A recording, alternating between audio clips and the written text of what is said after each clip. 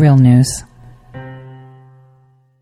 Welcome, everyone, to the Tori Says Show. I'm your host, Tori. Today is March 27th, 2020. It's Friday. And, you know, this bill is supposed to be voted on today by the House. This bill that supposedly will save us in 4 weeks, after 4 weeks. So your rent is already due and you have no money 4 weeks. It's going through the House, and you have to wonder. So I want us to sit down and analyze and revisit something called a line item veto, see if that's in play, kind of examine the situation of the Democrat representative Thomas Massie in Kentucky. Is he a sleeper that is now coming forward? Who knows? The one thing you have to understand, this is way bigger than anything you can imagine. It's more, it's not just about them selling our National Security Administration's bulk data collection programs. It's not that, because that already happened a long time ago under John Brennan, before he was the CIA director, okay? And this is coming from a point of, I know this stuff because I was part of that stuff. I worked with John Brennan. So it's more about, it's not even about selling the uranium, selling national security space programs, selling slots in our satellite systems. It's more than USAID. It's more than, you know, our assets for the clown agency. It's more than our military tech and compromising the construction and the durability of our military technology. It's more than U.S. security. It's more than just state secret. These are crimes against humanity. And at this point, all are now witnessing, with no political spinning, how fake the news is and how anti-American and anti-humanity they are, and how the left is pushing. This is one of the biggest wars. These are crimes against humanity. Here's the thing. You cannot take down a nation with values like the United States by chucking a missile. You have to dismantle it from within, right? So they divided us as citizens based on our color, race, sexual preferences, and they still push that. They tried to convince us that dismantling our borders was the right thing to do because this is what we should be doing. They started to create this military type police that are more accessible while lowering the ability of our military to respond in regards to readiness and amplifying that of the police, and then making the people hate both of them, destroying the economy. I mean, this is how you destroy a nation like the United States, from within. Nobody seems to understand that they appointed people that think like them across the board. And this is the most dangerous part, that they've been elected and reelected. Have they, though? You know, obviously, constantly, right? Doing the same thing. In essence, I know it's a tragedy. I know this virus, right, is insane, but it came at no better time than to reinforce how dependent we are on foreign nations, how borders really do matter, and how important borders are.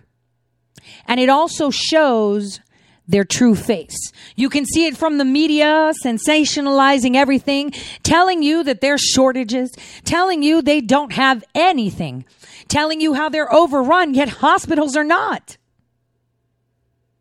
The deaths, how do you know that they're not laundering deaths, right? Charging them as COVID-19 victims when they're really not. I'm not saying there is no COVID-19. I actually say there is. But is it as bad as they say? They tried to amp it up, and people are catching on finally, because this can be a blessing in disguise. This can be the way we can diffuse all viruses, because we have the cures. They're just not there. So if we can thrive in such disarray, with closed borders, Gestapo mayors, Gestapo governors, stay in your house, social distance. That's fine. It gives us time to hang out with people we love, break the law and have parties with more than 10 people because we love them and we know that we're just going to ride this out. It also shows kindness of everyone. The kindness of people saying, hey, I know you're being hurt by this. I actually have saved up some here. I don't have much. I'm going to be dead honest. My neighbor has a cat, and I saw her upstairs in our mailroom, complaining that she's not getting a package for cat food. And, I pretended I didn't hear anything, right? And I know she doesn't listen to me. She seems pretty liberal. She doesn't even know what I do. We just, hey, kind of New York style. So I know that it's hard for me too. And I know that deliveries are late. I mean, you can't even, Amazon, there's no more 2-day shipping, right? It's a week out. And, I counted how much I have for my man, because you all know I'm a cat lady only for one cat, period. And, but I divvied it up and I was like, all right, well, I'm going to give him some human food here and I went there and left it on her doorstep. Now, obviously, she's not going to know who did it. Nobody cares, right? It's just random acts of kindness because that's what we do as people. This is going to bring out all the evil and maliciousness and all the good too. And you're going to see how good rises above the evil way faster than anything else. Way faster. And so in essence, sometimes we just don't understand how things happen. We just have to trust that there's a plan. We just have to trust that things are going to come as they should because they were planned, or else, I like to think so. I mean, what are the odds that, what is it? It's 2020, right? 10 years ago, I met this, South American guy, spent 4 months with him in this seminar at the College of Medicine, where we sat down and parsed through his research and did, I helped him out with some of the statistics on the relationship between HIV and malaria in respects to drug resistance and the concentration and how the virility was there or if it wasn't. What are the odds? What are the odds that the minute this virus comes out, I'm like, hey, maybe you should look into this guy because I think that anti-malaria medication could be good. This is weeks ago, and I told you guys that story. I mean, what are the odds? We have to understand that there's something called a divine plan, right? And then there's man-made plans, of course, when people are just frustrated and they're like, all right, let's get to it, right? We have to have faith. That is all we have to do, is have faith that good always surpasses evil. I see so much devastation, people being so upset. Guys, I'm there with you. I'm checking my mailbox for Trump bucks thinking he's going to be like, psych, I don't need to sign this. I already printed the checks. I really want him to do that, like seriously. And the fact that probability is at 38% right now is really pissing me off. The one thing that I can tell you that I'm seeing with a stronger probability, and then something coming up from the back that I wanted to talk about, which is line item veto, is that he's going to allow this to go through, and that the oversight commission that they have tucked into this bill, because that's the most alarming for me, is nominating an actual committee to investigate the president, which means special counsel, super subpoena powers, and it even says with full subpoena powers. So what, are we going to have another Schiff where they're going to be getting phone records, right? So that is the most alarming portion in that bill for me. Everything else is rubbish. It's throwing money away. It's been happening forever. So the fact that they were, throwing money at places so they can line their pockets and get some flowers, isn't so much of a concern for me because that can actually be buffered. My concern is that portion of the bill.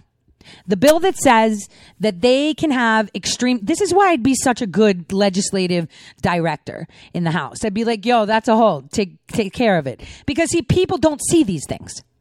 Or people are like, oh, well, it's going to take, we can fight that if it happens. We'll just do this and this. Yeah, right. Look at Schiff with his stupid little wiretaps now claiming I'm immune. What? You're immune to what? To say that you had direct wiretaps in the House, in the White House, on the executive office? Are you kidding? No, you're not immune. And your bogus whistleblower, the one that created those interconnecting nodes, will be in a lot of trouble too because, hey, we've already turned over the judges at Gitmo. Get ready. This is the thing. That's the portion that I'm most concerned about. We need to investigate how he handled this coronavirus that they knew that they were going to drop. Because that's the only way you can kneel a person down, have every single one of us on our knees begging for money because we can't make it. That's the thing. We can't make it, so we're begging for money. That's it. And now that even shows you how dependent we are to the state. In the meantime, all these prominent people are getting the coronavirus. Weinstein. I'm not even going to where the celebrities are, but let's go. Royalty. Wow. Cardinals, Vatican. Let's go. It's pretty insane, isn't it? And the thing is, how do you know they're infected and they're sick to that they had it and they have the antibodies? You don't. Because right now, if I go get tested, I can almost guarantee you I'll pop positive. Why? Because I probably have the antibodies. You know who else will pop positive? He's going to hate me saying this on air. Scott Adams, because he had it. He had 2 waves of this. He had about a week and a half of being sick. Then he felt better. Then he got sick again and he listened to Tori and ate some clementines and felt better after that.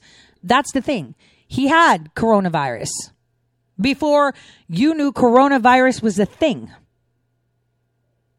So we have to wonder, these crimes against humanity, when do we hold them accountable for it? Because these are very specific. See, it's not about having them invade your thoughts, but it's infiltrating you in every facet of your life.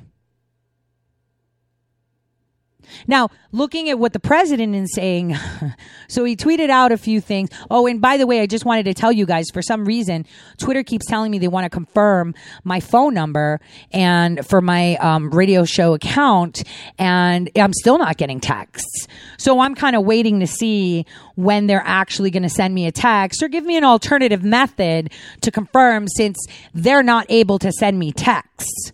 Is it another way of saying, well, we're suspending you and banning you right now because you put out too much truth and you gave cures and you were talking about things, so we need to shut you up because it's all your fault. Everyone now is saying, oh, the numbers don't add up. Sounds like it's an infodemic, because it is.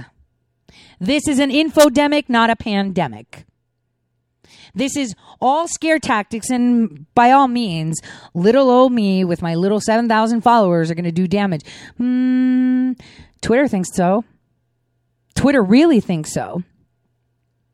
Or Twitter figured out that I'm better than Alice. But hey, I digress.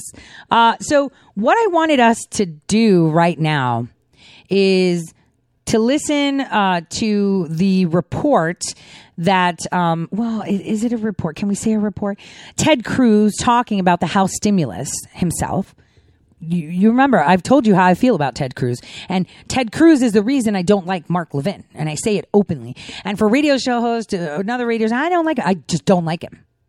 He didn't like me calling him out, saying that he's an opportunist that jumped on the Trump train because, his guy, Cruz, lost. I don't trust Cruz. He looks like he's wearing a human suit and he's itchy in it. But he's very complacent and he's a good boy going along with it. Very smart man to go along with it right now. But we should not lose focus on what's real and what's not, because that's what happens. They infiltrate your reality. Infiltrate. That's what they do. Well, they hack it. Here you go. Take a listen to this. Let's bring in Senator Ted Cruz, fresh off his quarantine. Ted, the President of the United States yesterday, in a letter to America's governors, he's going to basically give them an idea of he's going to grade some of these counties on how dangerous they are and overrun they are with this coronavirus. And the ones that are untouched, maybe he's going to try to gradually phase in economic progress again. Are you for a phase in standing America up again, or just keep it locked down till we have it more under control? Well, listen, I think any health response needs to deal with the facts on the ground, and the facts on the ground are different from one location to another. And so I think our approach to this global pandemic, we need to be guided by the science. We need to be guided by the physicians and medical professionals. And I fully expect the circumstances are different in Manhattan than perhaps they are in rural Idaho. And so you wouldn't expect the exact same rules to apply everywhere. I think that recognizes the diversity of the country, and where there is an outbreak, where there is a direct and serious threat, of course, steps need to be taken to protect lives, but those can vary in different parts of the country. Exactly right. And in fact, Senator Cruz, the president last night said that Nebraska, Texas, your state, Iowa, Farm Belt, some parts might be able to open up sooner than others. Of course, the entire country is looking to Congress. And I know that the Corona Rescue Bill has already passed your chamber, the Senate. But, it's questionable what's going to happen with the bill today, because as we heard this hour, there's one congressman. He's a Republican from Kentucky. His name is Thomas Massie. He is opposed to the bill because it would add to the national debt, and he's concerned that voting without a quorum present would violate the Constitution. The problem is when you have members of Congress flying back from all over the country, they're in airports, they're going to be back into the chambers. It does seem as if you are putting members of Congress at risk to do this, even though everybody knows this thing's going to pass. Yeah, I would not be terribly concerned about the procedural question. It's clear the House is going to pass it. It's clear the House is going to pass it with an overwhelming bipartisan majority. If it so happens that a member or two or three decides they want to vote no, well, they can do that. Thomas believes strongly in his principles. I saw also Alexandria Ocasio-Cortez tweet out that she was unhappy that the checks that are going out, the $1,200 relief checks, that they're not going to illegal immigrants, and she was unhappy about that. Look, people can have their disagreements. This is going to pass. It's going to pass overwhelmingly, which means relief is going to be in the hands of the people that are hurting. And in the Senate the day before yesterday, we passed it unanimously. It was 96-0. Every single senator, Republican and Democrat, voted yes. Bernie Sanders voted yes. So did I. And everybody in between. And the reason, listen, this is a $2 trillion bill. That's about a tenth of our national debt. That is a big deal. That's not something that would pass in any ordinary circumstances. But these are extraordinary circumstances. The magnitude of the health threat is massive, and the magnitude of the economic threat. We lost 3.5 million jobs last week. Small businesses are shuttering all across this country, and so this emergency relief package is designed to put real relief in the hands of people. The two most important parts of it are that every person making $100,000 or less, or every couple making $200,000 or less, will get a check in the mail for $1,200 per adult, $2,400 per couple, and $500 per child. All of those checks should be coming out, the Treasury Department tells us, in the next 2 to 3 weeks. Secondly, for small businesses, there's $377 billion in loans, guaranteed loans, that are designed, that it's for businesses 500 employees or less, so small businesses, up to $10 million each in the loans.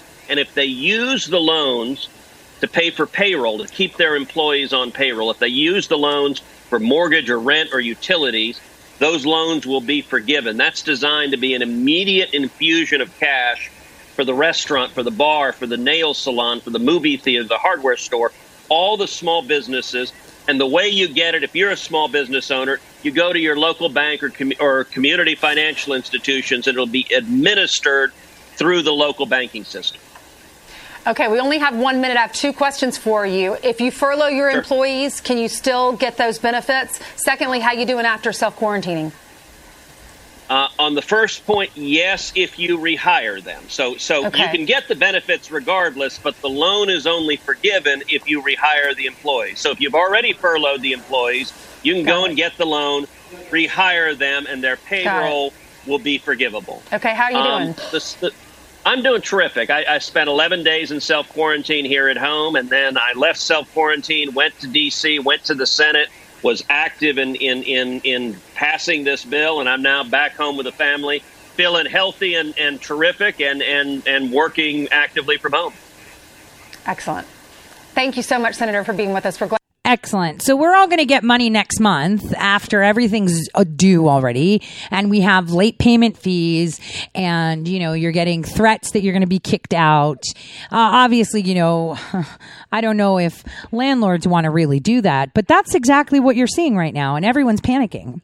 Again, like I said, they're telling us and they're showing us with the response to this virus what's really important. How important it is to them that you can meet your, debts, that you can come to, pay off what you need. We need to be realistic here, you guys. We need to understand what's really at hand here. They don't care about you, and they've showed that to you. They don't care what you believe, what you think, and what you want. That's the thing. Now, apparently we found a warehouse in New York. Funny story on that one for another time that had so many ventilators, like tons of them. And you have to wonder, wait a minute, hold on a second. We're asking to make all these ventilators, yet there's not really a problem. Or is there? I don't know. But we found ventilators in a warehouse in New York. And you have to think, who was hoarding that? Who does that warehouse belong to that was hoarding all those things? And that's the thing. Always mess with Mary B, invoke P. You don't get that, do you? We'll talk about that in the second hour. So that, even though he said invoke P means Defense Production Act. Okay. He's telling people to make ventilators. Hurry up. Get with it. Open up shop, Ford in Ohio, and let's get going. Purchasing tons of ventilators from some wonderful companies. Names and numbers will be announced to later today, he says. Like I said, we are going to see so much good and so much bad. So President Trump put Thomas Massie on the scene saying, he is not passing this bill. He's, what are you doing? Why are you holding it up? Suddenly, John Kerry decides to chime in, Mr. Logan Act himself. I was with Joe Biden when we started this whole Ukraine thing back in the day in 2014 when we bailed out Mr. Burisma from money laundering charges in the UK and Ireland, but I digress. He tweets out, Congressman Massie has tested positive for being but he must be quarantined to prevent the spread of his massive stupidity. He's given new meaning to the term masshole. Whoa. Finally, something the president and I can agree with. And President Trump retweeted it and said, never knew John Kerry had such a good sense of humor. Very impressed. Now, if John Kerry's coming out asking for this bill, what does that tell you? We don't want it. When they're asking for this bill to be passed, we don't want it. And you know what? I don't trust any clown out there that reads this bill that sits by our president that says, yep, it's a good idea. And whoever told him to use the word flatten the curve, fire them. Fire them. That is something I heard weeks ago from all these celebrity royalty clowns, and you stated it. Who gave you that word? Who wrote that speech? Who put it in there? Fire them. These are clues of how you put them out. Fire them. Who's telling you this is good? Fire them. It's funny how we have Dr. Fauci going on CNN saying, you don't make the timeline, the virus does. I want you guys to listen to this one. I'm going to blow through commercials today. I want you guys to listen to this. This is insane. Take a listen. Hi, I'm Rex Moore with The Motley Fool, and I've been to a very crowded CEO. Okay, CNN, we know you're broke and you're forcing us to watch your stupid commercials, but I'm getting really, really upset when they do this. Suddenly I have my videos lined up and then I get a 5-minute commercial that I'm supposed to see no matter what. And the minute I'm saying this, obviously, my browser says, you can sign up for premium and not have ads. And now I have another ad coming up, even though I'm refreshing. This is how broke they are. They make $0. They are so in debt because they're fake news and nobody wants them. But here we go. We got Fredo and Fauci talking. Finally got it on. And I want you guys to listen to how Fredo when speaking with Fauci, is a little bit whipped into submission, but you also see Fauci's true colors. Take a listen. Straight to Dr. Anthony Fauci. We're lucky to have you back on Primetime tonight, Doctor. I hope you're doing well. I'm well, thank you, Chris. Good to be with you. Question.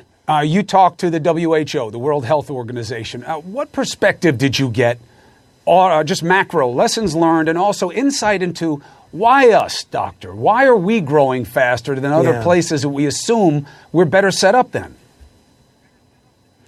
Well, you know, the insight you get is when you look at the different patterns of what happened in different countries, China versus South Korea versus what we're seeing in northern Italy. It really gives you some interesting insight into things, not only in the explosive nature in certain places versus others, but also as you start to get to your peak, when do you know that you're actually turning the corner?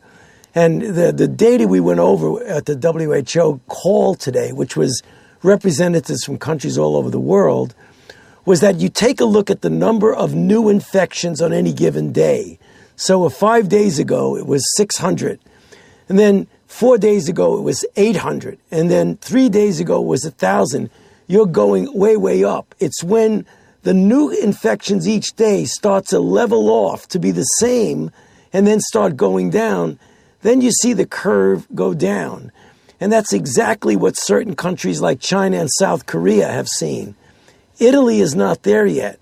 Italy got hit really badly, almost certainly, and I think this gets to your question about us here in the United States, is Italy got hit very badly because they had a large number of importations from China by Chinese tourists.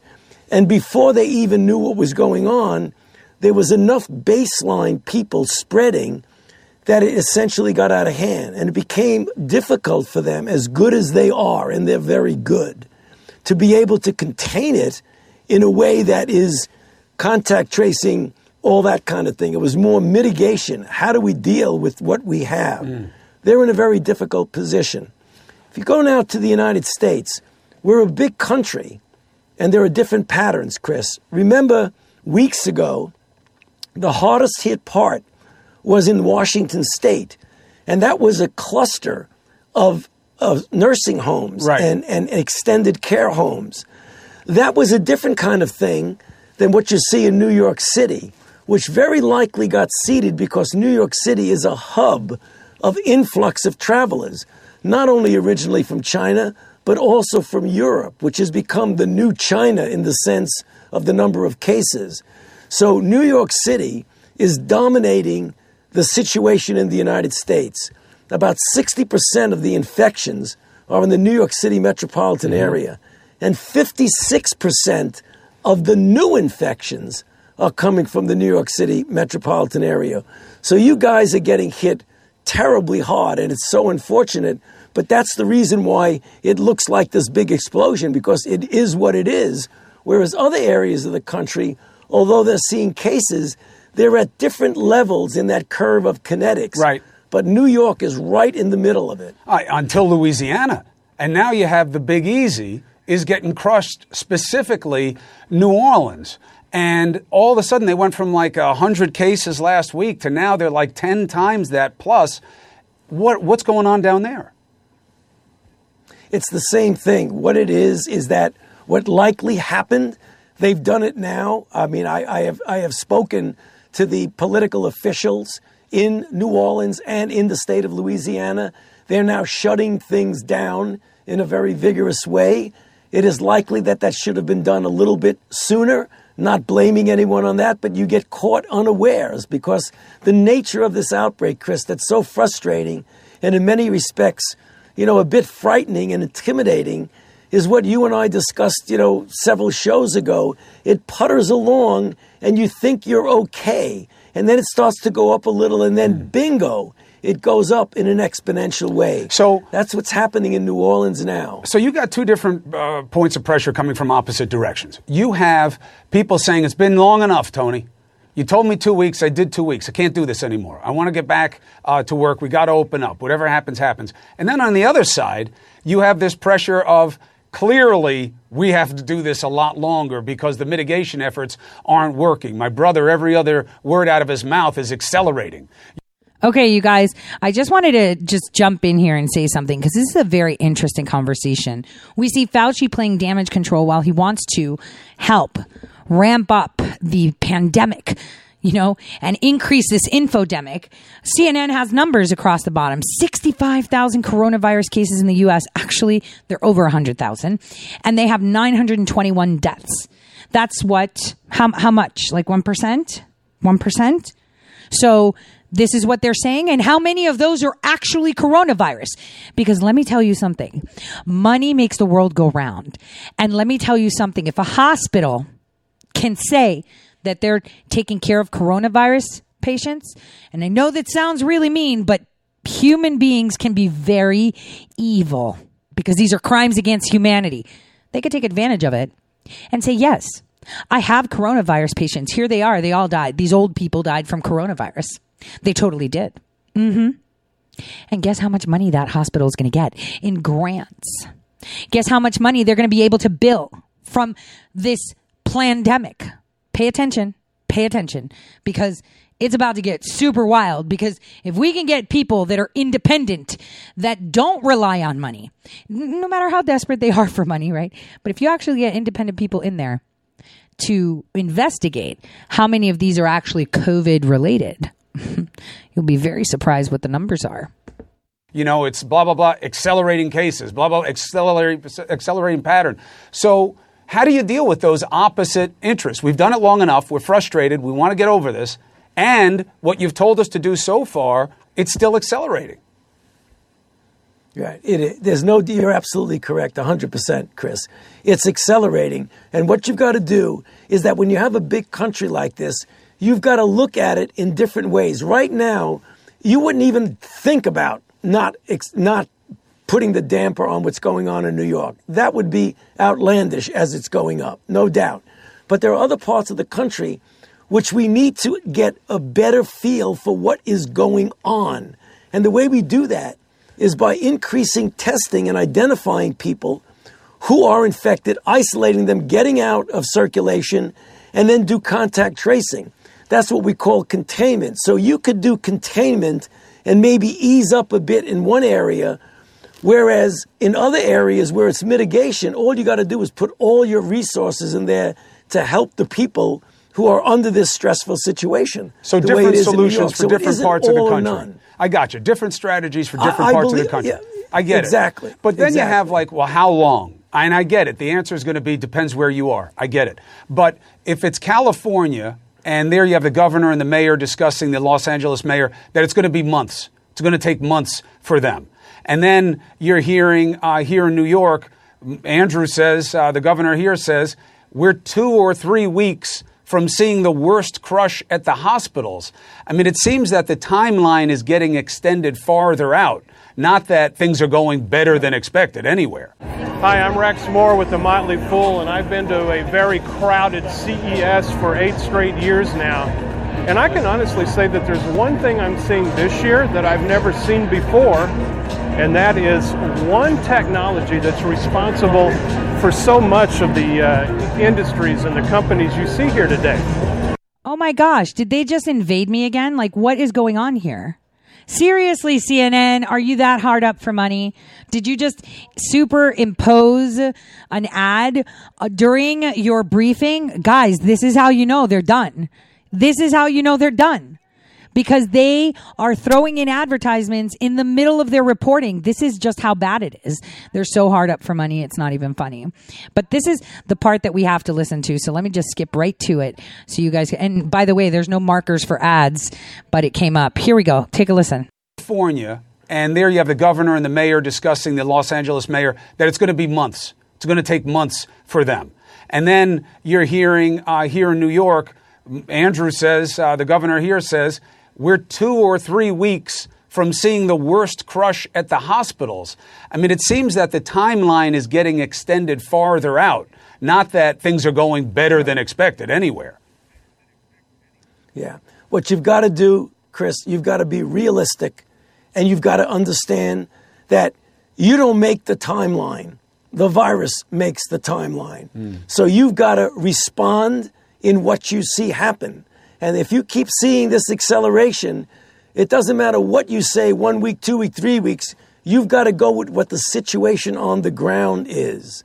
So when people say it may take months, I think what people are talking about is how long it takes to go all the way down. But you may see in a relatively shorter period of time when you're seeing the inkling of the flattening and coming down.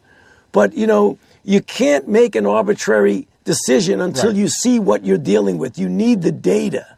All right, so let me ask you some quick punch questions here. These, I'm skeptical of these things, so obviously you'll set us straight about what's true. Vitamin C, vitamin D. First it was these words I couldn't pronounce, deoxy, whatever drug, and then we hear somebody dies from the drug, and then there's other drug therapies they're trying. Now it's vitamin C, vitamin D. Are any of these things something that we have any degree of confidence, and by we I mean you, that can actually work in mitigating the effects of the extreme cases of this virus? Yeah. I think you have to separate the vitamins from drugs that are being touted as being effective or not. For example, vitamin C is a pretty good antioxidant. I mean, there are studies that say vitamin C is very good against mitigating the effects of certain infections. Stop.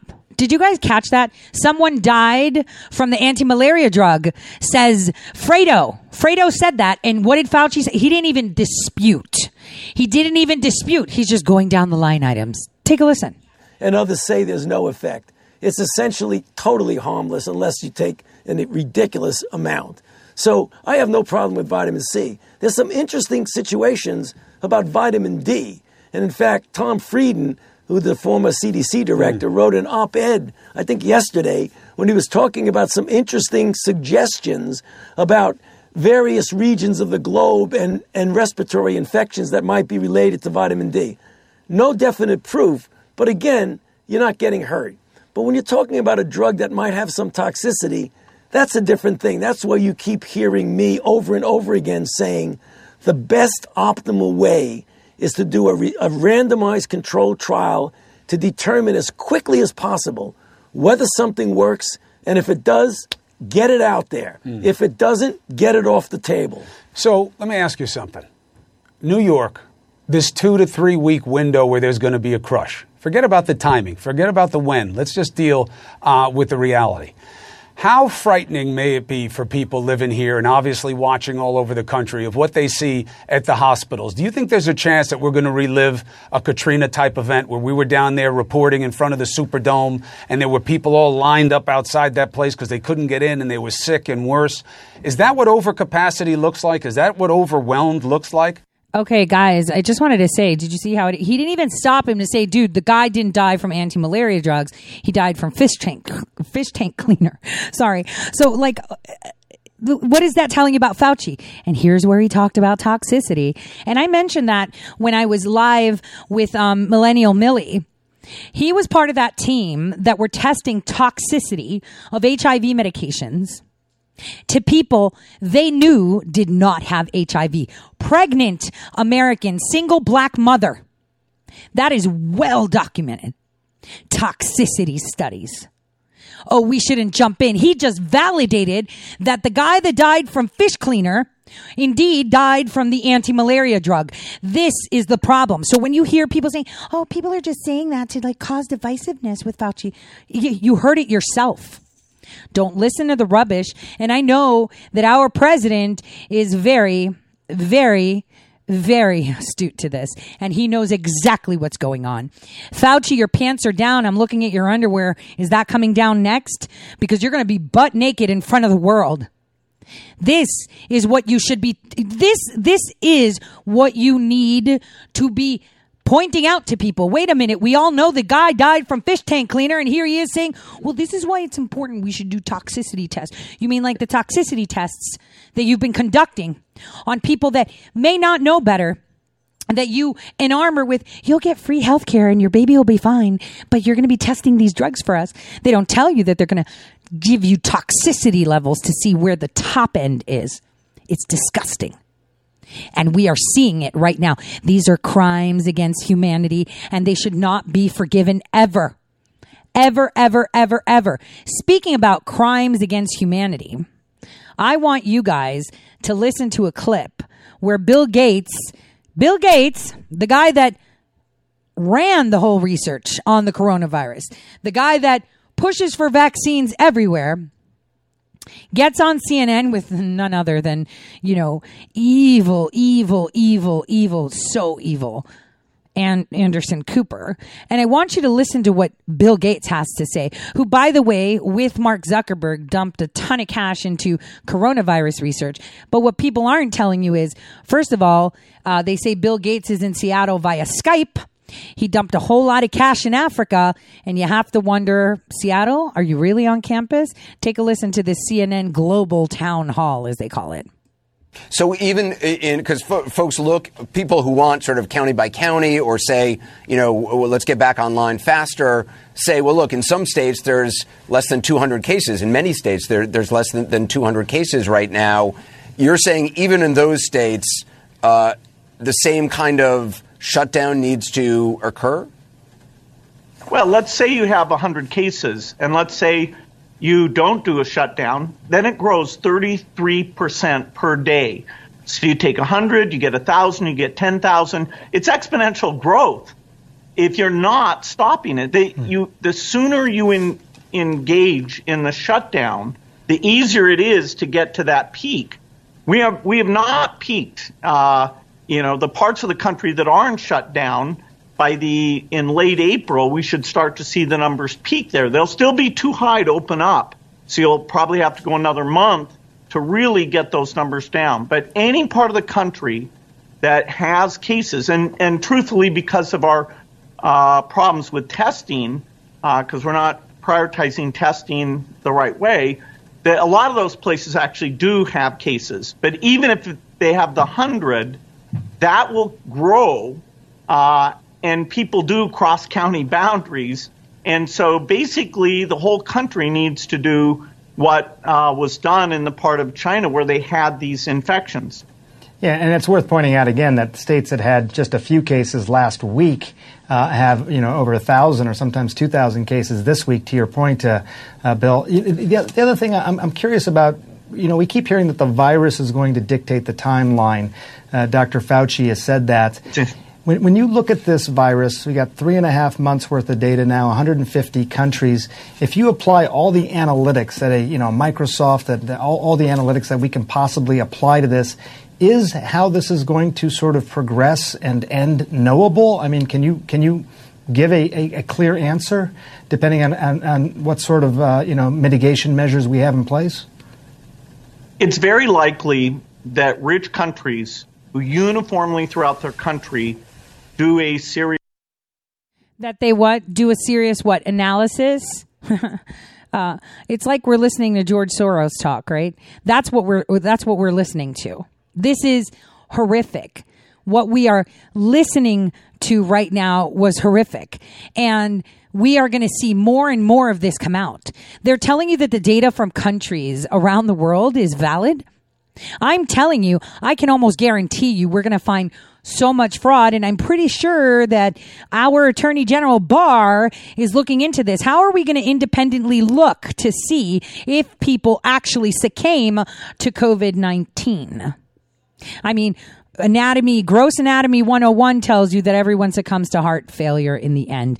Your heart stops. That's your ultimate death. But what are the underlying causes? So, did COVID-19 cause the death? How do you say that? How do you know? Well, you have to check to see if the symptoms were SARS-like, right? Because SARS has been around for a while, and it comes in and comes out with waves, and it's such a convenient wave to come now when they failed for impeachment. These are crimes against humanity. They are infiltrating everything. And what we have to do is infiltrate as well. And that is where we are going with this. Because you are going to see so many things come to the surface, and people are waking up. People are understanding who the real enemy is. We are understanding this. We are able to discern above what they're trying to discern what's going on past this. SARS isn't something new, you guys. SARS is not something new. This is so ridiculous that people are putting everyone into sheltered positions. Why? Because someone went there. Someone decided to push the button and get it done. All you have to look at is what is coming out. How does this come at a time when we were getting a big shift? How was it just right before the presidential elections and they slide into their bill a new Mueller 2.0 while they're under attack? Their party, the Democrats, they represent everything that is anti-humanity, everything. And I've said it before, Occam's razor, right? Parsimony tells you that if people are giving you explanations for something, the easiest one, how many times have we talked about Occam's razor on this show? How many times have I told you that the simplest answer is usually correct? I've told you what it is, and I've said this again and again and again and again. The simplest answer, parsimony, the basis of science. What is the simplest answer? They lost. The coup failed, and this was activated. This is another crime against humanity. And you know what? We have allies where allies did not exist. We have enemies that were always there, but never showed their face. And which enemies and who are we talking about? U.S. enemies? No. Enemies against humanity. You know, isn't it funny that the website that all scientists were going down to get access to in there was literally showing the difference between human and human, capital H human, little h human, right? Hosts. And suddenly that's changed. That is completely changed. They took it off because everyone was asking the same question. You idiot. We can't put that on there. We can't show them that there's two different types of hosts. But I digress because every single time I speak, I'm irrelevant, right? Every single time I say, this is how all of us feel. I'm not saying just me. I'm not a verified check mark. I am not a talking head.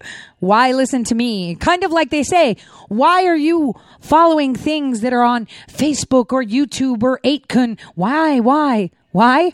Because they have nothing to gain and everything to lose. That's it. That's why. Because they are letting you think. Think. I mean, how many times do I have to talk about looking at the facts and looking at all these excuses? And you're just like, all right, remove yourself and look at the easiest answer. And it makes sense. Their goal was to impeach this man. Their goal was to stop him. And it wasn't just taking down the cabal arm in the United States. It is global. They punished China. They did. And China released a counter, and we allowed for the release. And, you know, I'm really happy for that. I am happy for that. But what I am not happy about is their infiltration in our White House right now. We need to regroup because nothing can stop what is coming for them. Nothing. Because they have access to technology that we do too.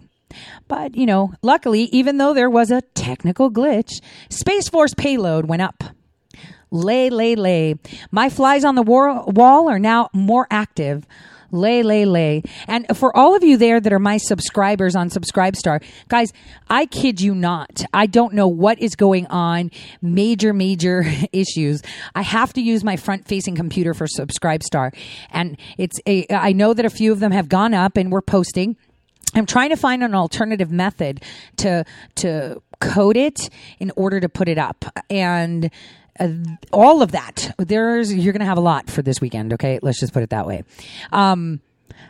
You'll understand what I mean by flies on the wall, and it runs off of the whole frequency. It runs off of Space Force. It runs off of everything we're seeing. And you know, how many times do I have to say things for you to be able to see things is a question that not me, but in general, people would say, how many times do I have to say things for you to be able to see things without making it apparent? Because communications have to be, specific and closed and, how do I say, not monitored, put together correctly, especially in a time of turmoil where infiltration is happening. Infiltration is coming from places you would never even imagine. You would never even imagine where infiltration can come from. It is coming from the highest offices, and our president is fighting this every day. I mean, you heard Dr. Fauci yourself accept that someone died from the anti-malaria drug. He let that go there. Fredo slipped it in there and he accepted it and said, yes, we need to look into toxicity. History proves the future, because without history, we have no future. I mean, I can time travel all I want. I can sit here and tell you all the timelines every single day. And one tweet, one motion, one action, one left turn, one right turn by you helps make one of those reality. So after the break, like I said, we're going to talk about line veto items. We're going to talk about what can happen. I'm still having faith, even though that reality is lessening to be a reality every minute, right? Every minute that goes by. But I'm really hoping that I hear him say, psych, I already sent the checks, because rent is due next week. And there's a lot of people that are afraid, they're scared, and they don't know how things will work out.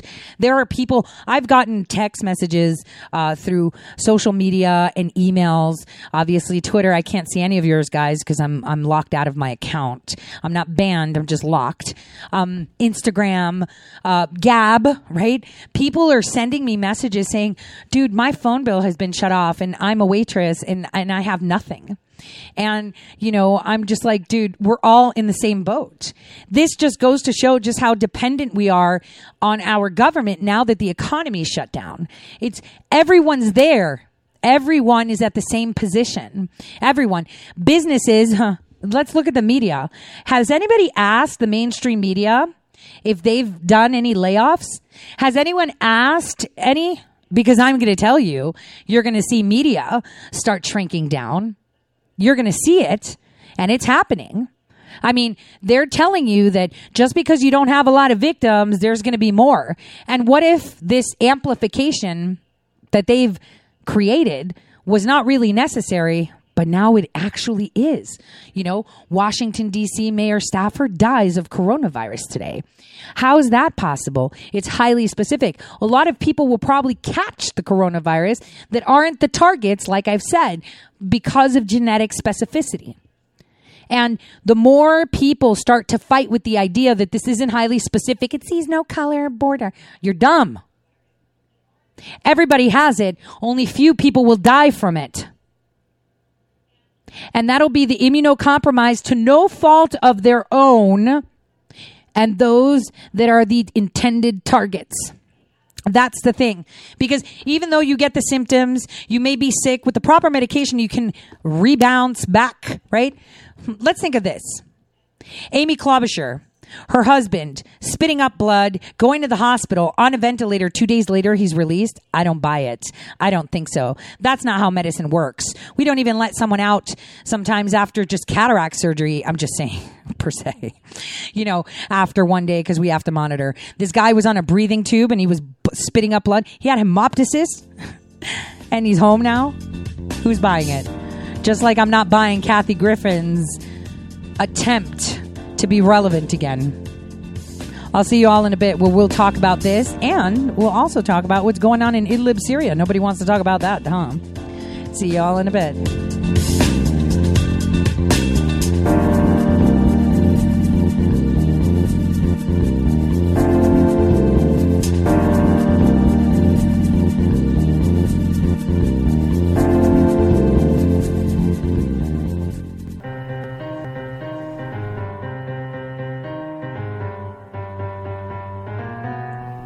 Real news. Welcome back, everyone, to the Tori Says Show. I'm your host, Tori, always here live 12 to 2 Monday through Friday. So before we start talking about line item vetoes, before we get into it, I want to tell you what's been going on while we're concerned about fish tank cleaning, drinking idiots. while we're concerned with this infodemic and this amplification of it, war is still brewing. We have the UN that called for a humanitarian ceasefire. Yet Turkey has decided to commit further crimes against humanity on two fronts. And that is the most disheartening. And nobody in the mainstream media is telling you about it. No one is pointing it out. Because during this crisis where hygiene is necessary, clean water is necessary, Turkey has just turned off water supply. The Turkish military has turned off water supply to over 400,000 Syrians and tens of thousands of children during this crisis of coronavirus.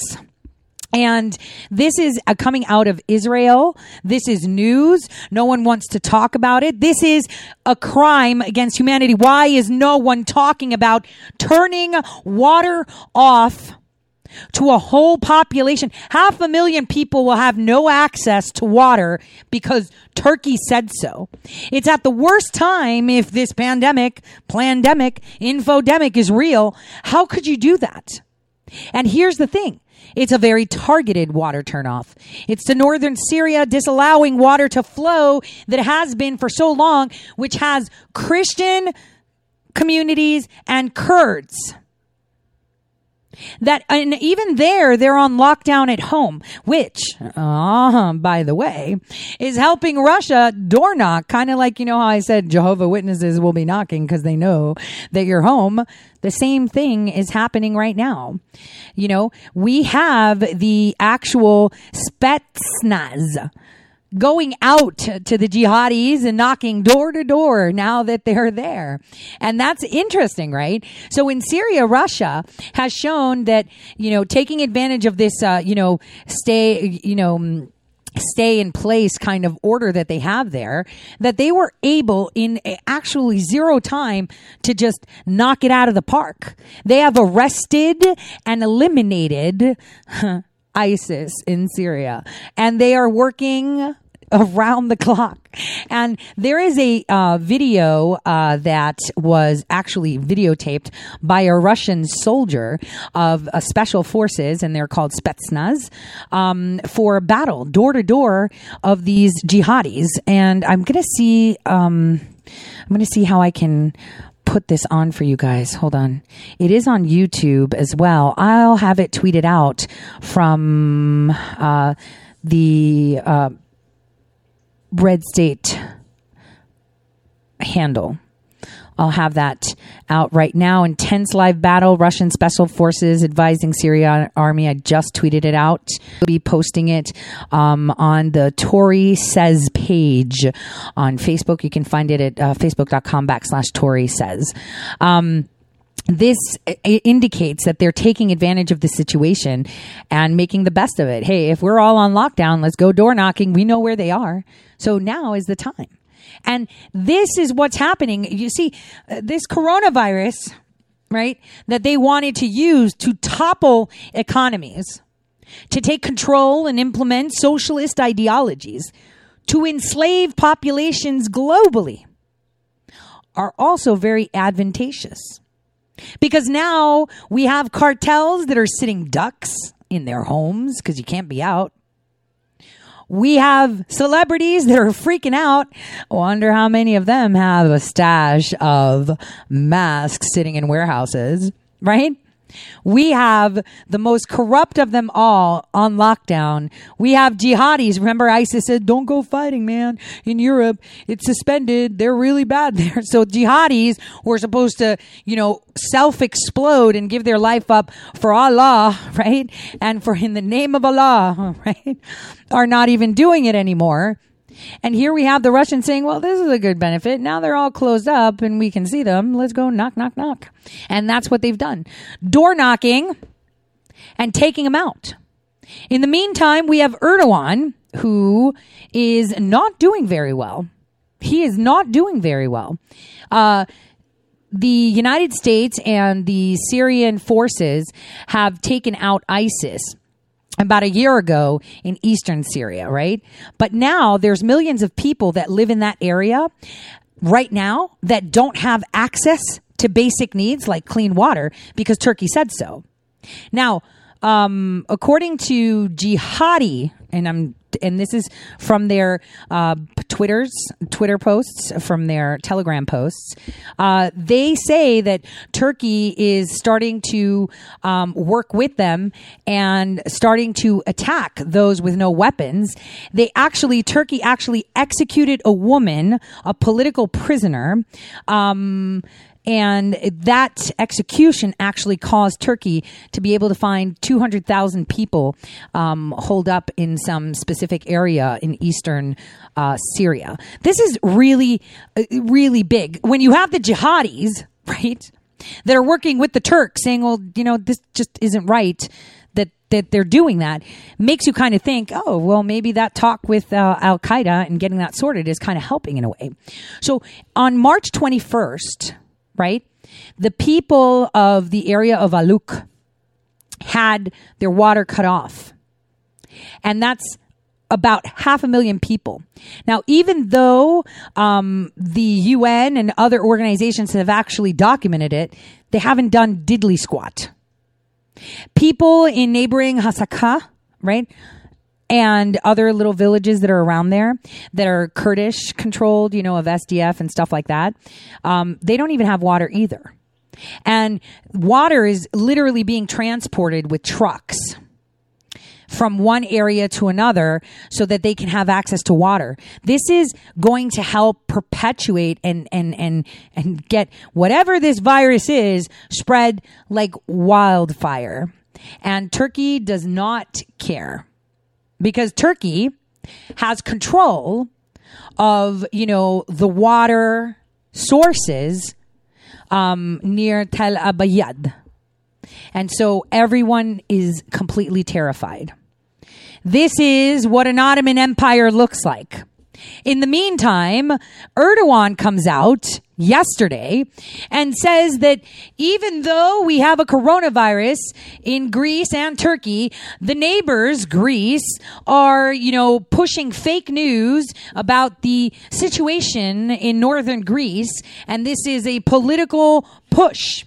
And get this, the internal minister of Turkey, Süleyman Soylu, said that, it's all, not right. And what did Erdogan's internal minister said? Well, we're going to just drop bombs on Greece with bullets and, gas, and we'll see who wins this. This was said yesterday.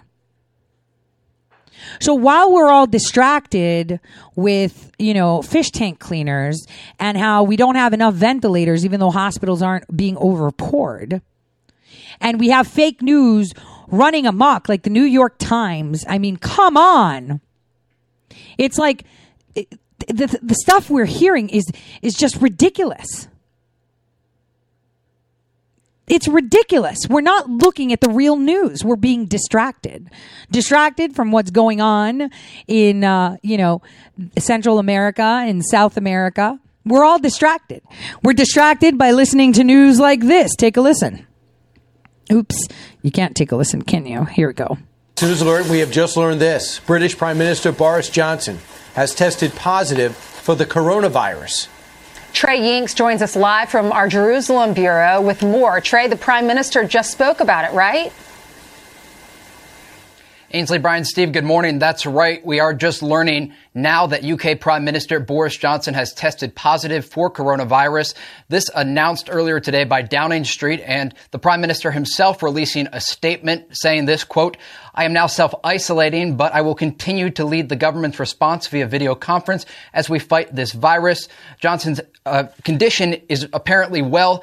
He is only displaying mild symptoms, according to Downing Street. All of this just hours after Boris Johnson participated in a G20 summit call with world leaders, including President Trump. That call yesterday, Johnson pledging £210 million to develop a vaccine for coronavirus. All of this coming as Johnson has now committed to fighting this inside the UK. We do know that there's currently more than 11,000 cases in the United Kingdom with more than 600 dead. I do want you to take a listen to what Johnson had to say earlier today regarding this positive diagnosis. I've developed mild symptoms of the coronavirus. That's to say, a temperature and a persistent cough. And on the advice of the chief medical officer, I've taken a test that has come out positive. So I am working from home. I'm self-isolating, and that's entirely the right thing to do.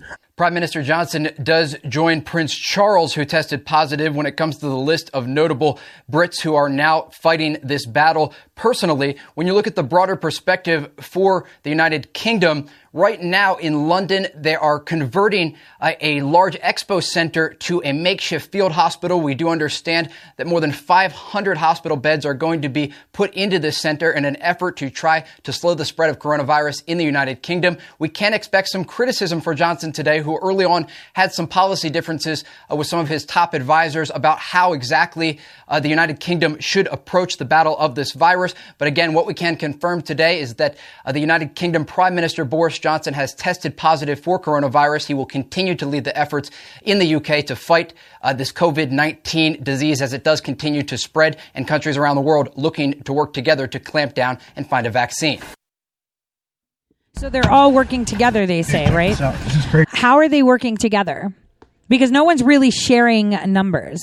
No one's really telling everyone what's going on. This is ridiculous. We don't have data. How are you going to go off data that you don't have? How are you going to discuss and analyze data that you do not have and that you cannot trust? It's incredible. Think about it. How do you respond to it? You can't crunch numbers if they're not giving you the numbers. You can't crunch data and find a solution if you can't find the data to crunch. Like, how do you work? How do you battle this? You can't. Simple as that. You just can't. And Kamala Harris, listen to her about the $2 trillion coronavirus package. I want you to listen to this seriously. Back, you're watching MSNBC. I'm Stephanie Ruhle. Joining me now, Democratic Senator from California and former presidential candidate Kamala Harris. Senator, thank you so much for joining me. I know how busy things are, and being a sitting senator, what an extraordinary week this has been. Help us understand this $2 trillion package. The vote was 96-0. The American people don't get to see bipartisanship that often, and this one's a biggie. It was, and I think it spoke to the moment, which is that this is a moment of crisis and it required urgent action. I think every member of the Senate, certainly those that I work with on a daily basis, will tell you this was not what we wanted. It is not enough, but it is meeting the moment in the best way that we could with a sense of urgency. Our priorities, of course, and I can't praise Senator Schumer enough for the work that he did on it. Our priorities have been about workers. Our priorities have been about hospitals. Our priorities have been about small businesses. And thankfully, there is some relief for each in this bill, but it is definitely not enough. Many of us were fighting, for example, and I've been fighting for what we need to do around paid sick leave. That's not in the bill. Extending the benefits in terms of SNAP benefits for families that need to feed their children, that's not in the bill. There's work we need to do recognizing that people who've been laid off and fired are going to lose their health coverage, and what we need to do for the uninsured. So there's still a lot of work to do. So if there's a lot of work to do, just getting through this $2 trillion is a lot. When are you going back to the drawing board for phase 2? Well, I'm here in D.C., and I think many of us are committed to continuing the work. We have certainly, over the course of this last week, been talking about what was passed this morning or late last night in the context of what we need to do next. And so the work will continue, and there's certainly a lot of work to be done. You've been reporting 3.3 million Americans just this week have applied for unemployment insurance. We have in California, the governor announced 1 million Californians just over the course of the last week and a half that have applied for unemployment insurance. So the crisis continues. I think all medical and public health professionals have told us we have not yet peaked. The crisis continues. People are continuing to be laid off. Small businesses are going out of business. The crisis continues. And I think the leaders in Washington, D.C. know or should know that it is this moment that requires us to lead and be present to do that. Well, let's talk about your home state of California, because there are reports that nurses are taking drastic measures protecting themselves because of the shortage of personal protective equipment. Help me understand this, because state lawmakers have said we need the federal government to assist. But then there's other private businesses who are saying we're trying to offer things. There's a backlog. Lawmakers aren't getting back to us. Where's the jam?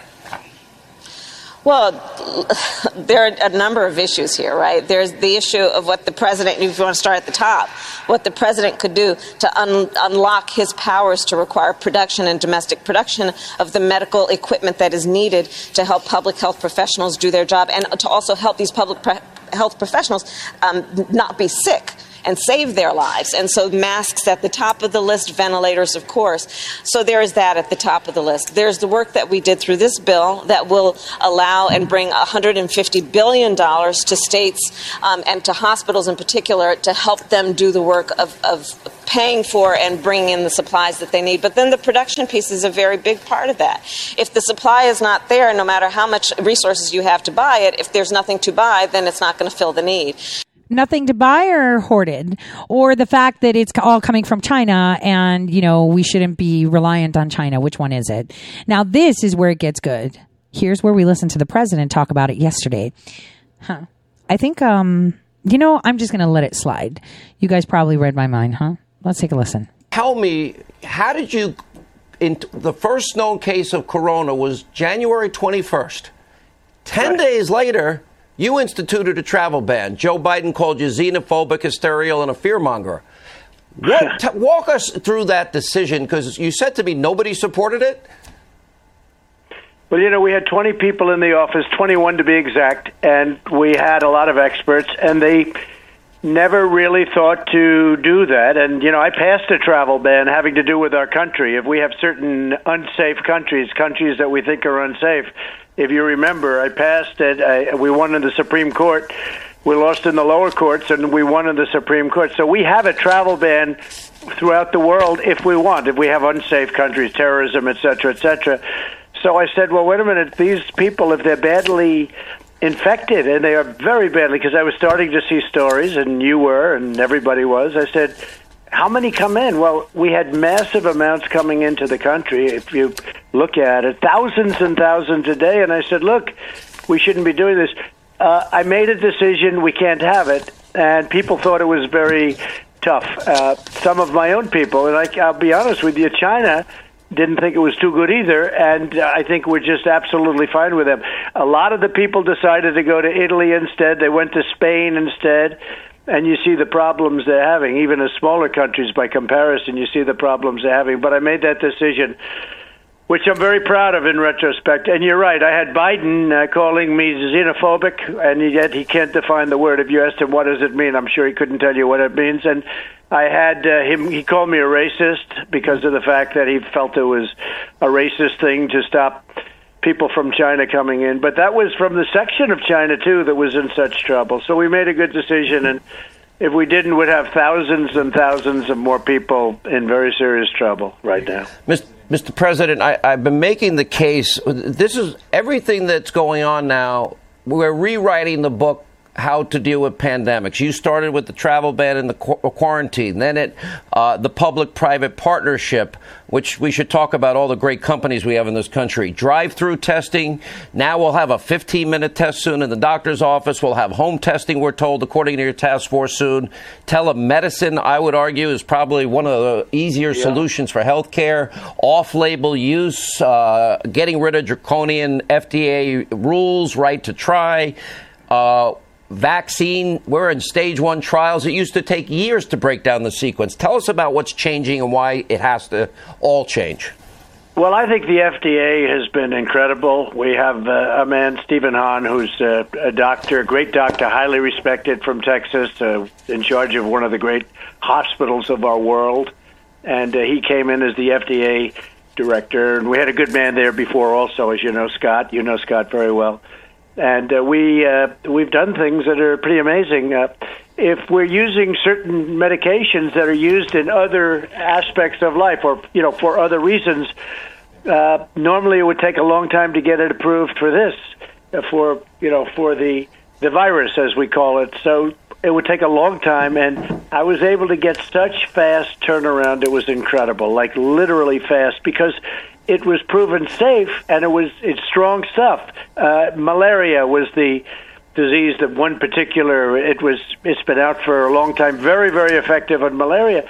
It may be effective, you know what we're talking about because you've covered it. It may very well be effective with what we're doing, and we're going to find out soon. But the head of the FDA and others, they gave me really rapid approvals, like how about 24-hour approvals? And we just started having it. People in New York and others are taking it now, and I think we're going to know fairly soon whether or not it works. And I think it's got a shot. It's got a good shot. You know, I got to say something nice. I know when you did the Foxtown Hall, I know that Dr. Oz was on the program. I've gotten to know him. Dr. Oz is like me. He never goes to sleep. He has talked to more people, more doctors, more patients that have tried hydrochloroquine and Zithromax. And I don't think you've actually really explained there is a real trial going on in the state of New York right now. Am I wrong on that?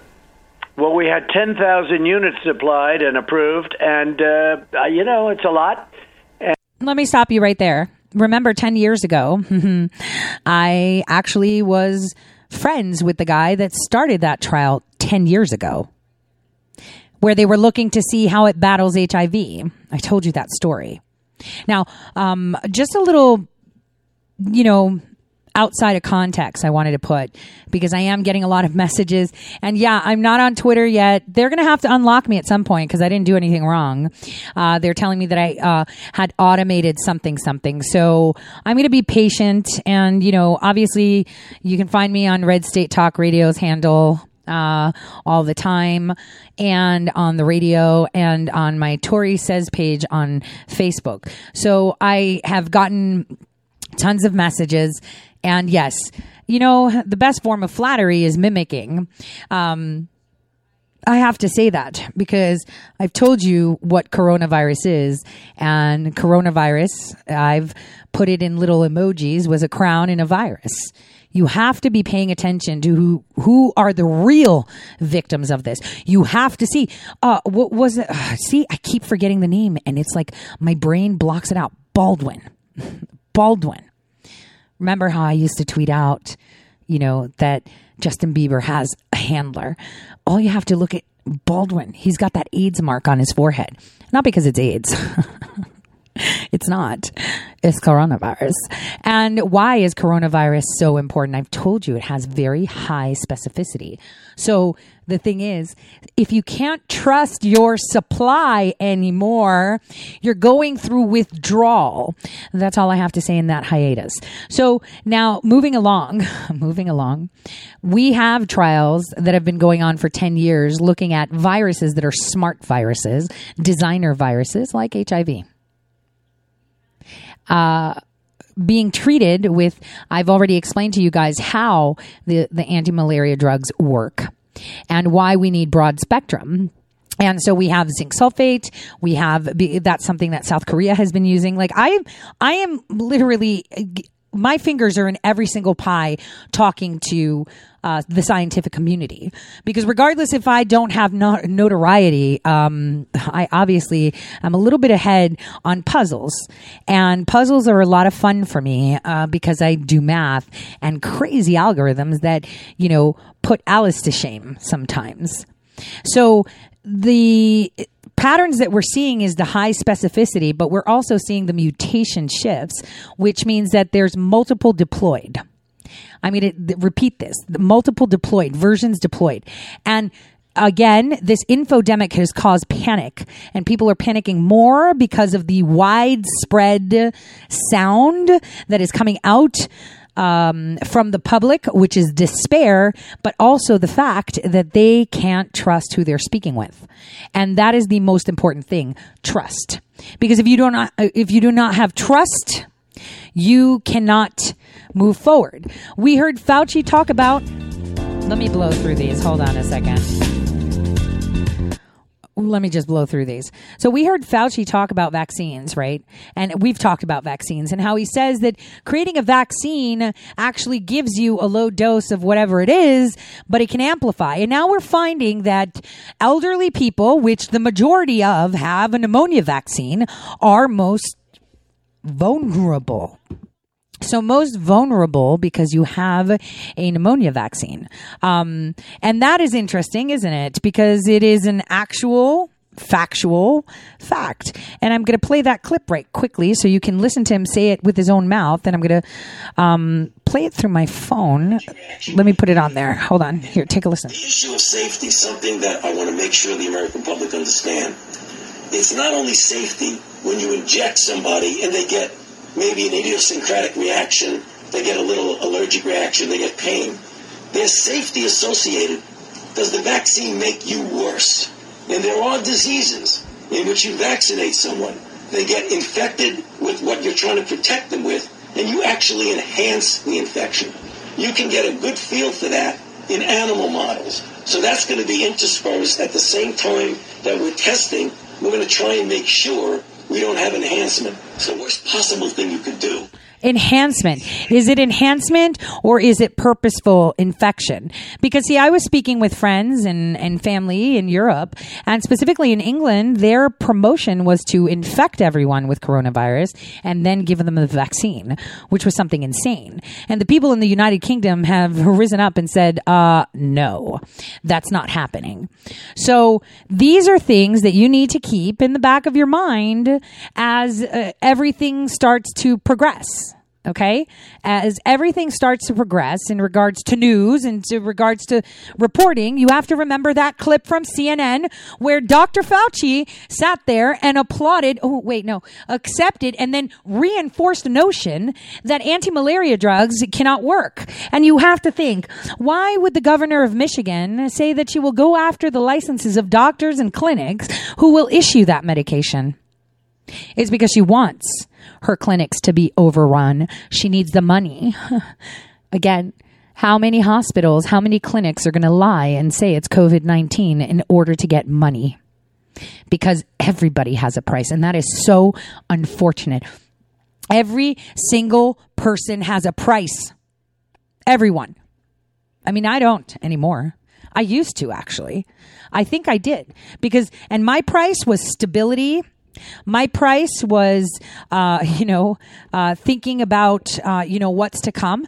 And I've only recently, I think it was in 2013 when I was officially diagnosed with what I have, right? In 2013 was the official, I kind of said, you know what? I don't need to be worried about that. That'll just come. And the more I did that, the more everything fought me. The more I said, you know what, forget this. The more it fought me. And what's that? It's the real battle that's going on between good and evil. We have to understand that. A lot of people are throwing around memes. This is the reset button, kind of like Noah's flood. Man-made, maybe. Maybe. Take a listen to what else the president has to say here. This is pretty interesting. And people have been taking it now for a day and a half, and we haven't heard bad news. We haven't heard too much news, period, but it's a little early. But we're going to probably know. And again, maybe it won't work, but we're going to give it a good shot. And why would we wait? Normally this process would take 2 years to get it approved, even though it's out there in terms of malaria. It's out for a different reason, but we have reason to believe, you've seen the same tests. I've seen tests and, in France and other places, Italy. So we have to see whether or not it works. If you were a betting man, I guess you'd have to bet against it. But a lot of people are saying this could be a big answer. In addition to that, Gilead and others are making some incredible things that we're going to find it. It's going to be a question of how fast, when. But there are some incredible things that are going on right now. Now, the vaccine is going really well, but for the vaccine, you need about at least a year of testing, because, you can't put things into somebody's body by the thousands, and then if it's dangerous. So for that one, we're going to need testing, a longer period of testing. But they're making tremendous progress, incredible progress. Yeah, and Dr. Oz has been putting on doctors that have been prescribing off-use hydrochloroquine and Zithromax, and patients that used it, miraculous turnarounds, incredible, I'll say anecdotal, and I understand Dr. Fauci would love a 2-year study, so would I, so would everybody, but if we can save lives now, and the right to try for me is a freedom we should have, and I know you made that law, what are your experts, the Surgeon General, Dr. Fauci, and everybody else telling you about convalescent plasma? People have the disease, they get over the disease, they have antibodies to the disease, they extract the plasma, and then they infuse it into a very sick patient. What are you hearing about it?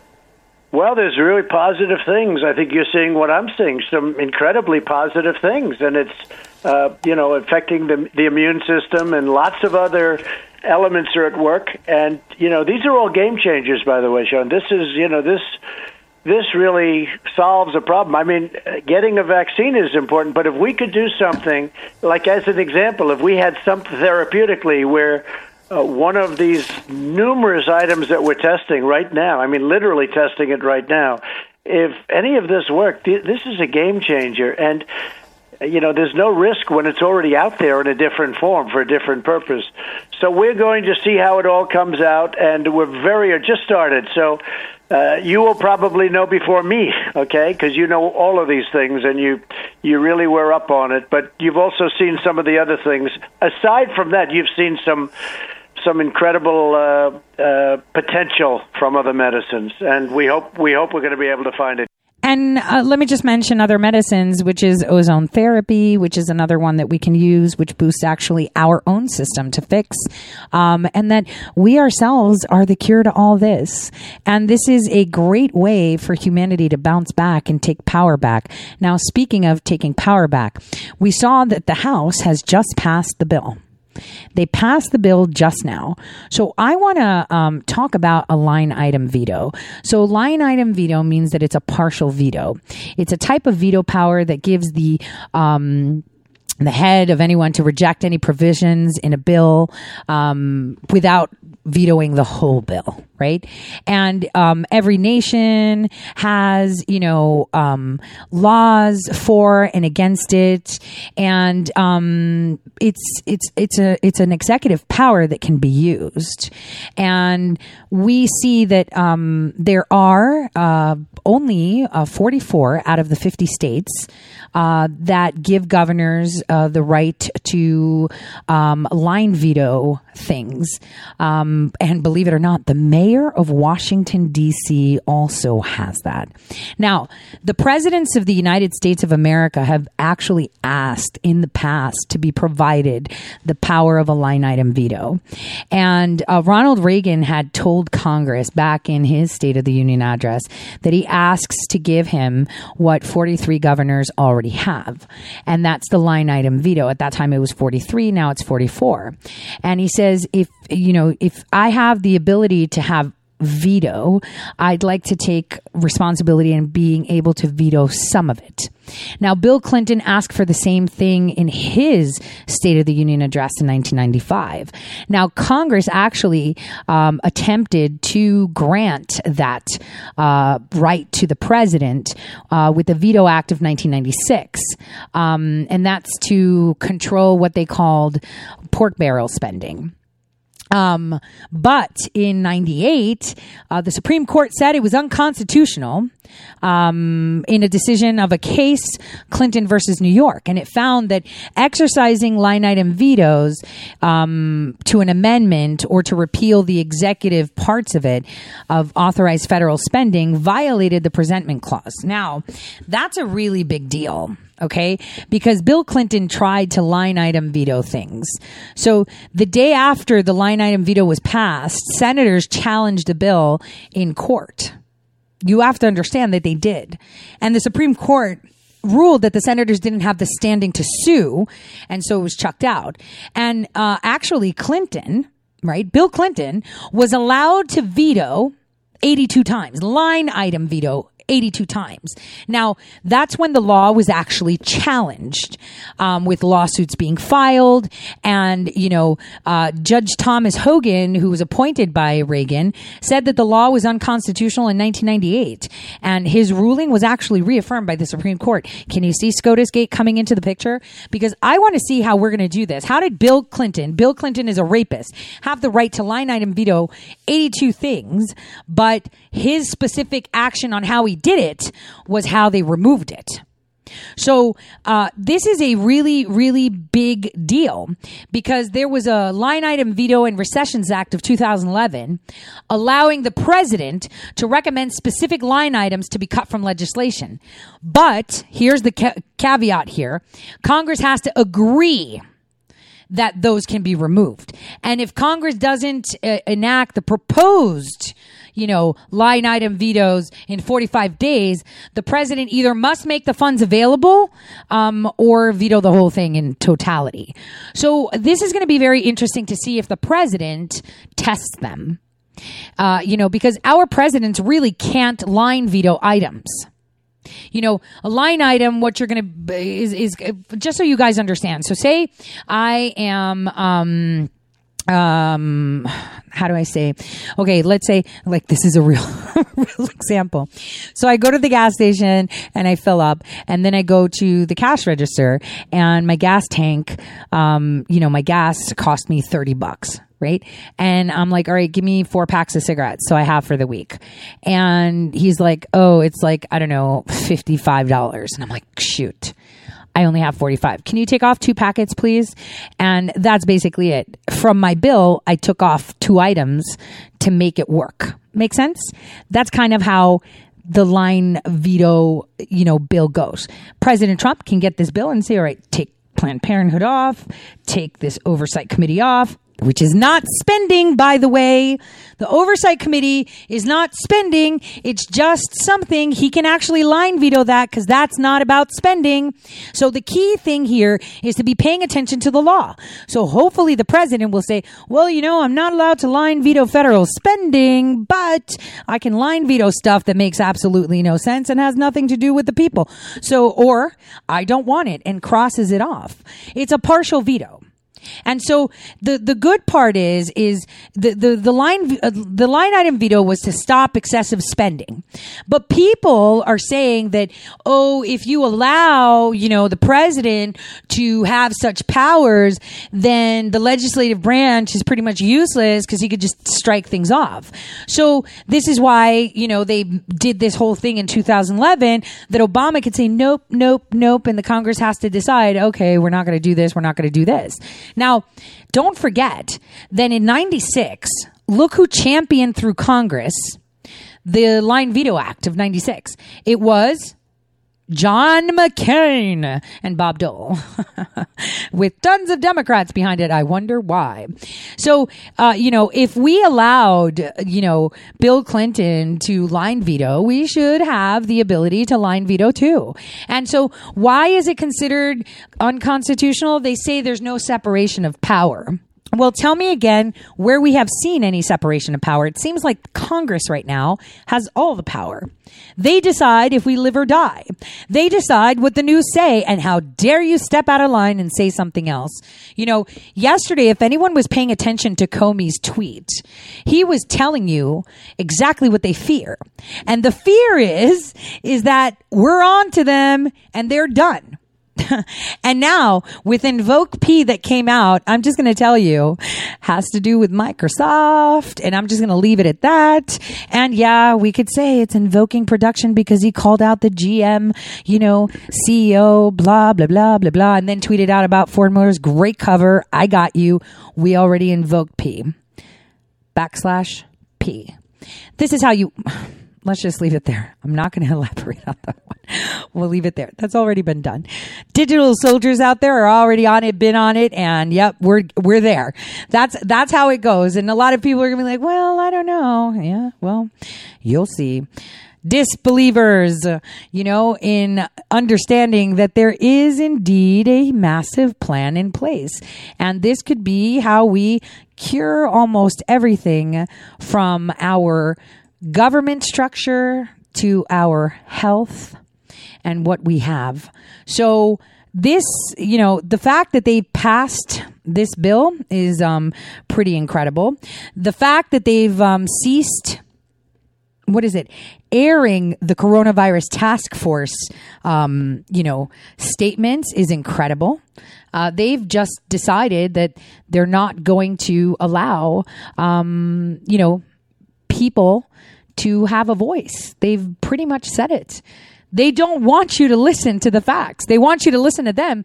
And Fauci, who gets on CNN and confirms that the guy who died drinking fish tank cleaner actually died from the anti-malaria drug. This is ridiculous. Now, you don't think that's ridiculous enough? The fact that they've held us hostage like this, you guys, for how long? It's pretty sad, isn't it? Because we are completely being censored. We are being censored left and right. We are being censored from all of them because they say so. We are being told we are not allowed to see the truth. We are not allowed to see the facts because we're supposed to panic. We're supposed to understand it. We're supposed to understand that they know what's best for us. That's how they operate. This is how they've always operated. We've relinquished control to a bunch of satanic, evil people.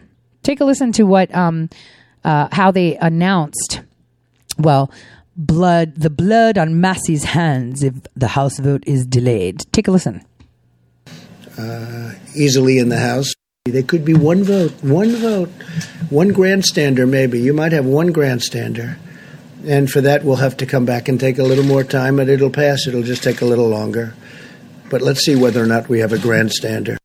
President Trump weighing in ahead of today's big House vote on the Senate's $2 trillion coronavirus relief package. Republican Congressman Thomas Massie, who's opposed to the bill, has threatened to force an in-person vote, prompting anger on both sides of the aisle. Let's bring in New York Congressman Max Rose. He's a Democrat. Congressman, thanks for coming in. Hey, thank you so much for having me. I hope you and your family are staying safe. We are, and I hope the same of you and all of your colleagues on both sides of the aisle. Can you give me a read on where we are? We understand Thomas Massie, this Republican, who may hold things up a bit longer, although we still expect final passage at some point, is on the House floor weighing his options. He's a libertarian who is not happy about some of the spending items in here. Yeah. So let me take a moment and talk about Thomas Massie, because I don't take his actions or his threats so lightly. Every single day, constituents of mine, residents of my district, Staten Island and South Brooklyn, are dying. We see New York City, New York State, the epicenter of this crisis, and that crisis will move on to other places in America. We have never seen a threat like this. So Thomas Massie, this is disgusting. This is inhumane. You aren't a libertarian. You're un-American. Actually, I love Thomas Massie for doing it. That's it. We need people that go against the grain and say, stop. Isn't this about the people? What's the point of getting a check in 4 weeks? Within 4 weeks, what can we do? You got rent next week, don't you? You have a car payment that you haven't paid, cell phone bill disconnected, right? Internet disconnected, credit card, debt collectors calling you. Hey, you missed your payment. Yeah, but I haven't been paid. Sorry, man. We're just going to ruin your credit because we have to wait for this bill in 4 weeks to get a check. The checks should be in the mail. You know what?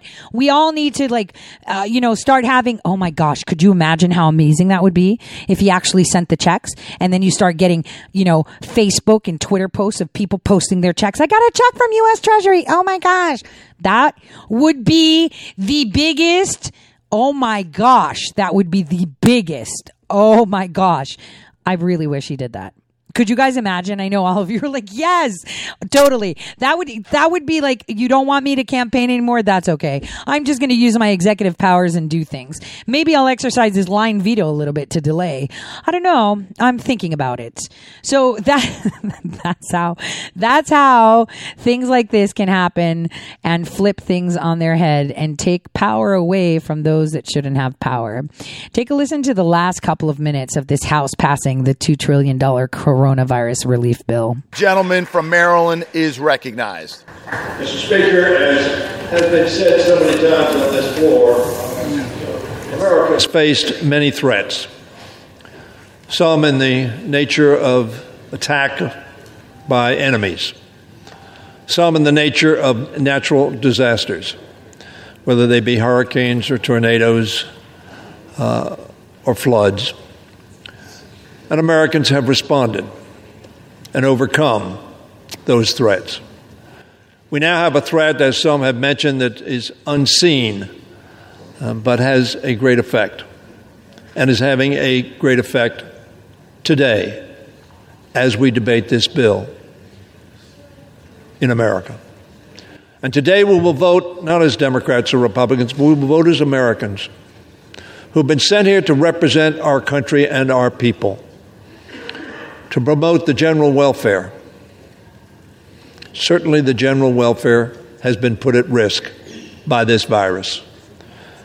We have, in a very short time, passed 3 major pieces of legislation, 2 that generated in this House, 1 generated in the Senate. And we will pass this bill today. I want to thank the majority leader. Excuse me, the minority leader. I'm the majority leader, right?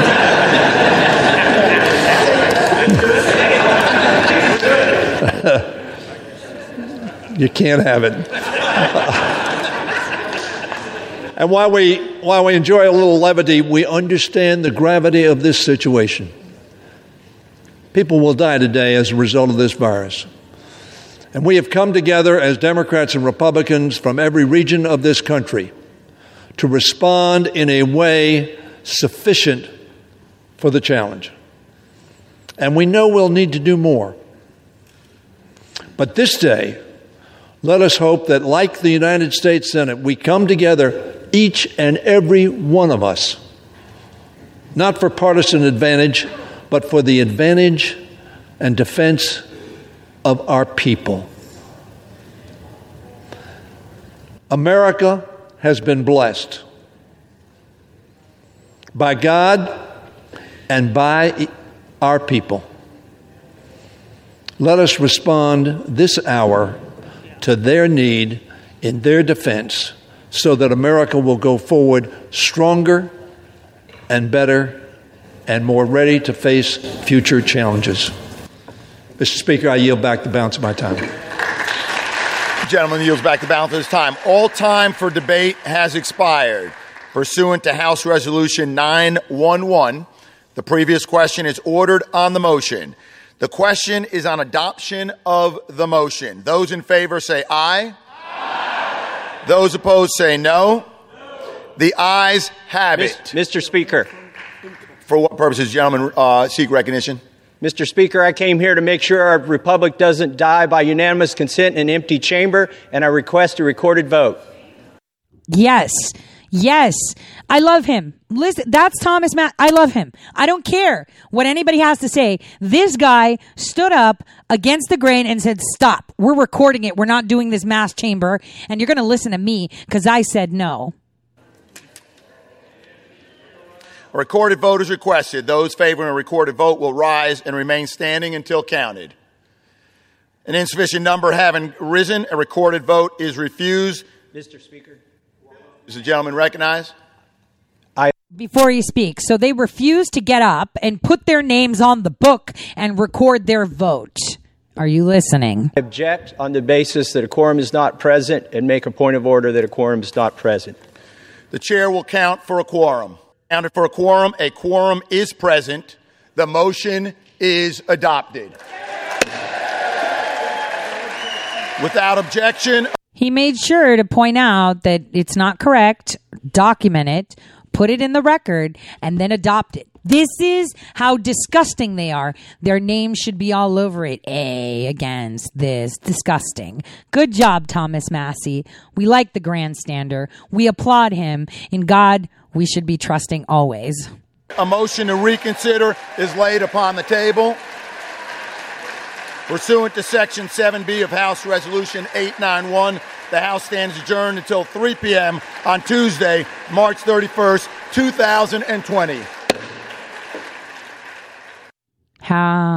So they passed it. They passed the bill, and that is it. One person stood up for the people of the United States. One person that wanted documented records so people can remember this for years to come. One person. Regardless if you agree or not. Now, I wanted to point out that, right now we're in the middle of a battle of severe crimes against humanity. Severe crimes against humanity. We are seeing the actual information warfare that is being used against us, and just how dangerous biological warfare is, because boy, yes, it is. And we've been doing it for a while. The CARES Act. This is phase 3 of the coronavirus legislation that the Senate passed on Wednesday. Think. Unemployment insurance increased, beefed it up, right? Small business tax help, increased Medicare, Medicaid funding flexibility, right? So those of us that are in compromised position, I'm one of them too, and I know many of you that are listening are too, are getting some relief. But what was the trade-off? See, there's always a trade-off. And the trade-off was creating the secondary council. So I'm really hoping that there could be line item strikes. I'm really hoping that there is a backup plan to this, in the sense of this oversight committee. When will it be implemented? How will it be implemented? Can we not implement it? Because once this is passed and they start to muster this oversight committee, you're going to see that COVID-19 is completely under control.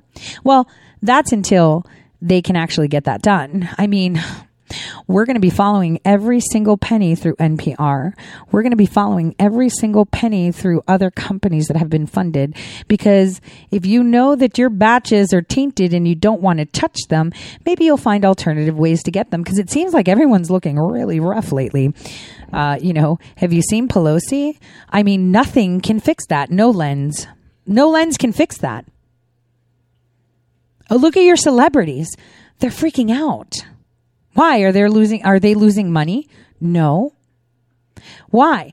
Don't they have tons of stuff to do? I mean, Ellen was telling you how sad she is in a gym that's bigger than my apartment.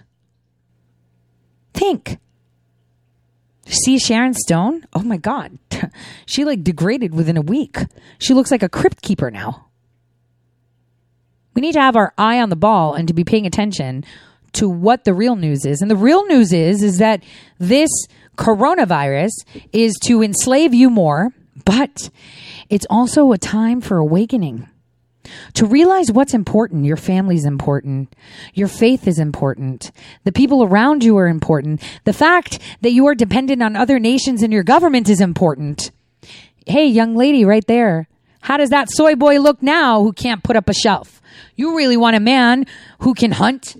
I mean, joking around, my daughter said, hey, we got some bullets and stuff, because we're thinking if things get bad, we can always shoot squirrels. That's my girl. Because how many of you actually have life skills? I mean, I do. I know that I'm in a more urban area right now, but I would survive. I've skinned animals. I've hunted them. I've fished. I've.